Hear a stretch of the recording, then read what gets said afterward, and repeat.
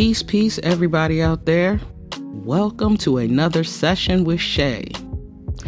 I am your host, Shay, and on this podcast, I tend to have conversations about different topics. Today's topic is knowing your worth in your workplace, right? Now, it varies for individuals depending on your workplace, but I'm specifically at this very moment talking to people who work in an office environment where you email and you respond to emails and you have meetings and you know what I mean? Like that type of office environment. I am specifically talking to you.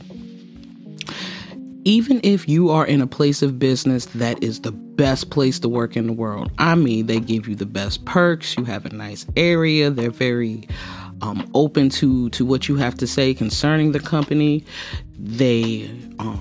It's just an all-around good place. Your pay is good, all of that stuff. Even if you are working at that type of place, you need to document everything that happens with you when it concerns you and any type of leadership or any type of supervisor subordinate situation. I say that because in the past couple of weeks, I've had several different people come to me with just questions and comments and stories and things about what's going on with them in their workplace. And I listened because I'm a great listener, but I'm a better advice giver. But I listen and I give my input. And sometimes, lately, when I've been given this input, it's like the other people are just like, wow, I never thought of it like that. And then in my mind, I'm like, I always think like that because I always think that management is trying to get me. And not me as an individual, Shay. Management is trying to get me as an employee because they want to iron in the fact that you work for me. But in reality, they need us more than we need them. Granted, yes, if you work at a certain place, you get certain monies and perks and things of that nature. And yes, you need fake fiat dollars to live in this, existence per se. But in the grand scheme of things, if that business didn't have you as an employee, they wouldn't be business. So why don't they treat you as such? Because they know that in your mind, and I'm not specifically talking to anyone in general, but I'm talking to the mindset of the employee. In their mind, they know that it's not my issue because they want to be here more than I need them here, even though it's vice versa.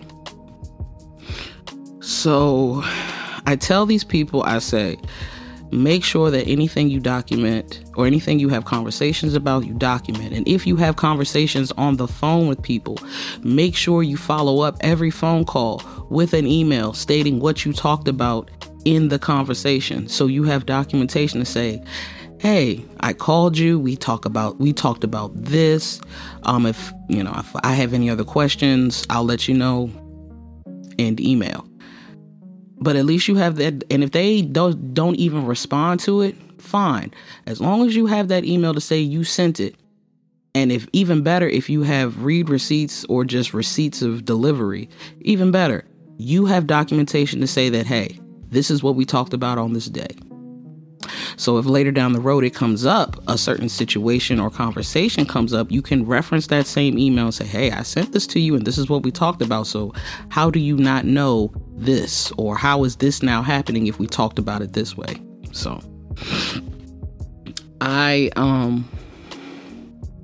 it really irritates me when that happens. Not that it happens that the people let it happen, but the fact that it happens. Like there's not enough integrity in certain workplaces that management doesn't want to make sure that their people feel good or feel valued, feel worthy. And again, this is not every single workplace. I'm pretty sure there is some great companies out there who treat their employees like gold. And their employees understand it and they feel it. But there are so many more that don't. And it's so frustrating because everybody needs a job, and not necessarily a job that you like, but you need a job that respects you and gives you a wage that makes you feel respected and talks to you and treats you as you are a respected employee. But a lot of places don't do that because we are just revolving cattle. Some of us, some people are revolving cattle to them, just in the door, out the door, in the door, out the door. Even more so lately. Like, it was, I couldn't even tell you, maybe 5-10 years ago, it was a taboo thing to not stay at a job for at least 5 years.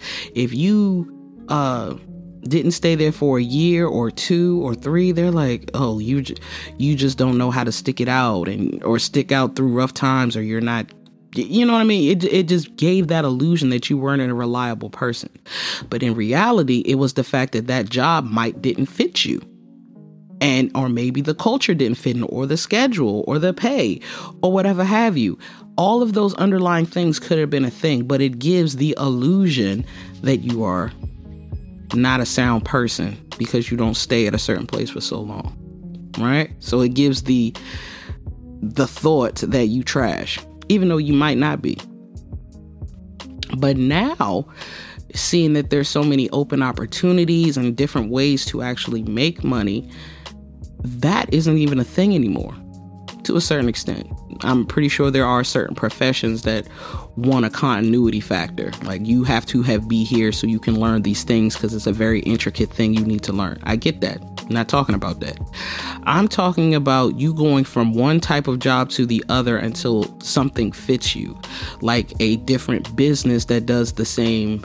Like, if you're a budget person, you go to a different place that focuses on budget. Or if you are somebody who handles contracts, you go to a different company that does contracting, right? Or handles contracts. So it's more so knowing your worth in these situations, because these companies don't care about you as an individual. They just care about you as a number or a thing that can do the thing that they need them to do.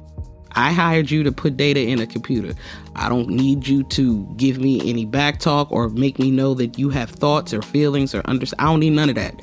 Put the data in the computer and here's your check. And a lot of companies are making people feel this way. That's why a lot of people want to go out on their own and do their own thing. And there's nothing wrong with that.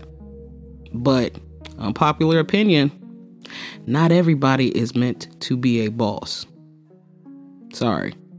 There are some people who you are only meant to be a worker, and that's fine. If you're the best worker you could be, and if you're content with the work that you're doing and you're getting respected with that work, you know, not everybody should be in a leadership position, because not everybody is a leader. Some people are just followers. They're awesome followers. Some people are just workers. They're the most awesome workers ever, you know, because we all know that if we come across a bad leader, it's worse than being a good worker.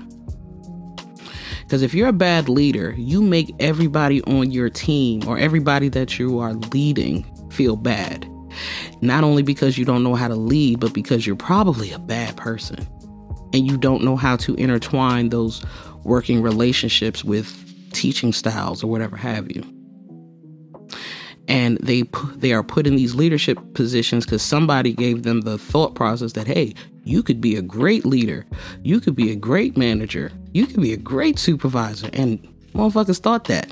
Oh, such and such said it, so it must be true. No, such and such was fucking with you. You ain't a great leader. They just needed somebody to possibly fill a position and gave you this false sense of hope and understanding that might be you. But again, I'm only talking to people that matters to. If it doesn't stick, sorry, how does that go? If it doesn't apply, let it fly. So If it doesn't apply to you, if you're an awesome leader or manager or whatever, and my people love me and I do this and I do that and people respect me, and you know who you are. Like, if your name is brought up in conversations where you're not present, somebody always talks good about you. That is the ultimate sign of true respect. If you're not in a room and your name is brought up and people say good stuff about you and everybody agrees, that is an ultimate sign of respect. That means even when your presence is missed, you're still respected. And if you know that that's a thing, ultimately you really can't know unless somebody tells you, like, hey, we had a meeting and everybody said you were awesome. Whoop-de-whoop. You really won't know unless something like that happens. But you know deep down if you're being a good manager. So you know how your team feels about you. So knowing your worth in these situations and covering yourself when you need to do that is a paramount thing. Always document after conversations that can't be email tracked.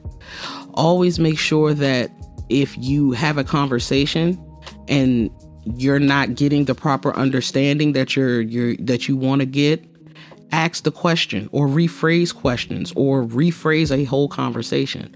Because what you don't want to do is have a manager and you're talking and they say something and you don't understand it, but you're just done with the conversation with the manager. You don't want to do that, because it gives the false illusion to that manager that, oh, you must understand what I'm saying and you must be okay with everything that I'm saying because you're not questioning it. And then if that's not the case, it's their assumption now, and that's how they're probably going to move forward. So always take your opportunities to question things you do not understand, because if you don't take those opportunities to state it, it's going to come back and bite you. Trust. So yeah, that's about all I have for y'all today. Just to wrap it up, always document your stuff. Always follow up with emails, and always make sure that you gain understanding in every conversation that you have with the supervisor. And actually, that last one, gain understanding with all conversations, that should be like a key for every and any conversation, because you just don't want to just be out here if it's just a random conversation, you don't really care, whatever. But true conversations that you have with real relationship people or people that you have a certain relationship with, you want to make sure that you gain an understanding every time. And question if you don't. It's an adult life lesson, I guess. But I appreciate everybody who's listening to me right now. If you can, share it to somebody who you think should want to hear it, and subscribe. I appreciate each and every one of you all for joining me today. I hope your rest of your time today is fruitful, productive, and full of peace.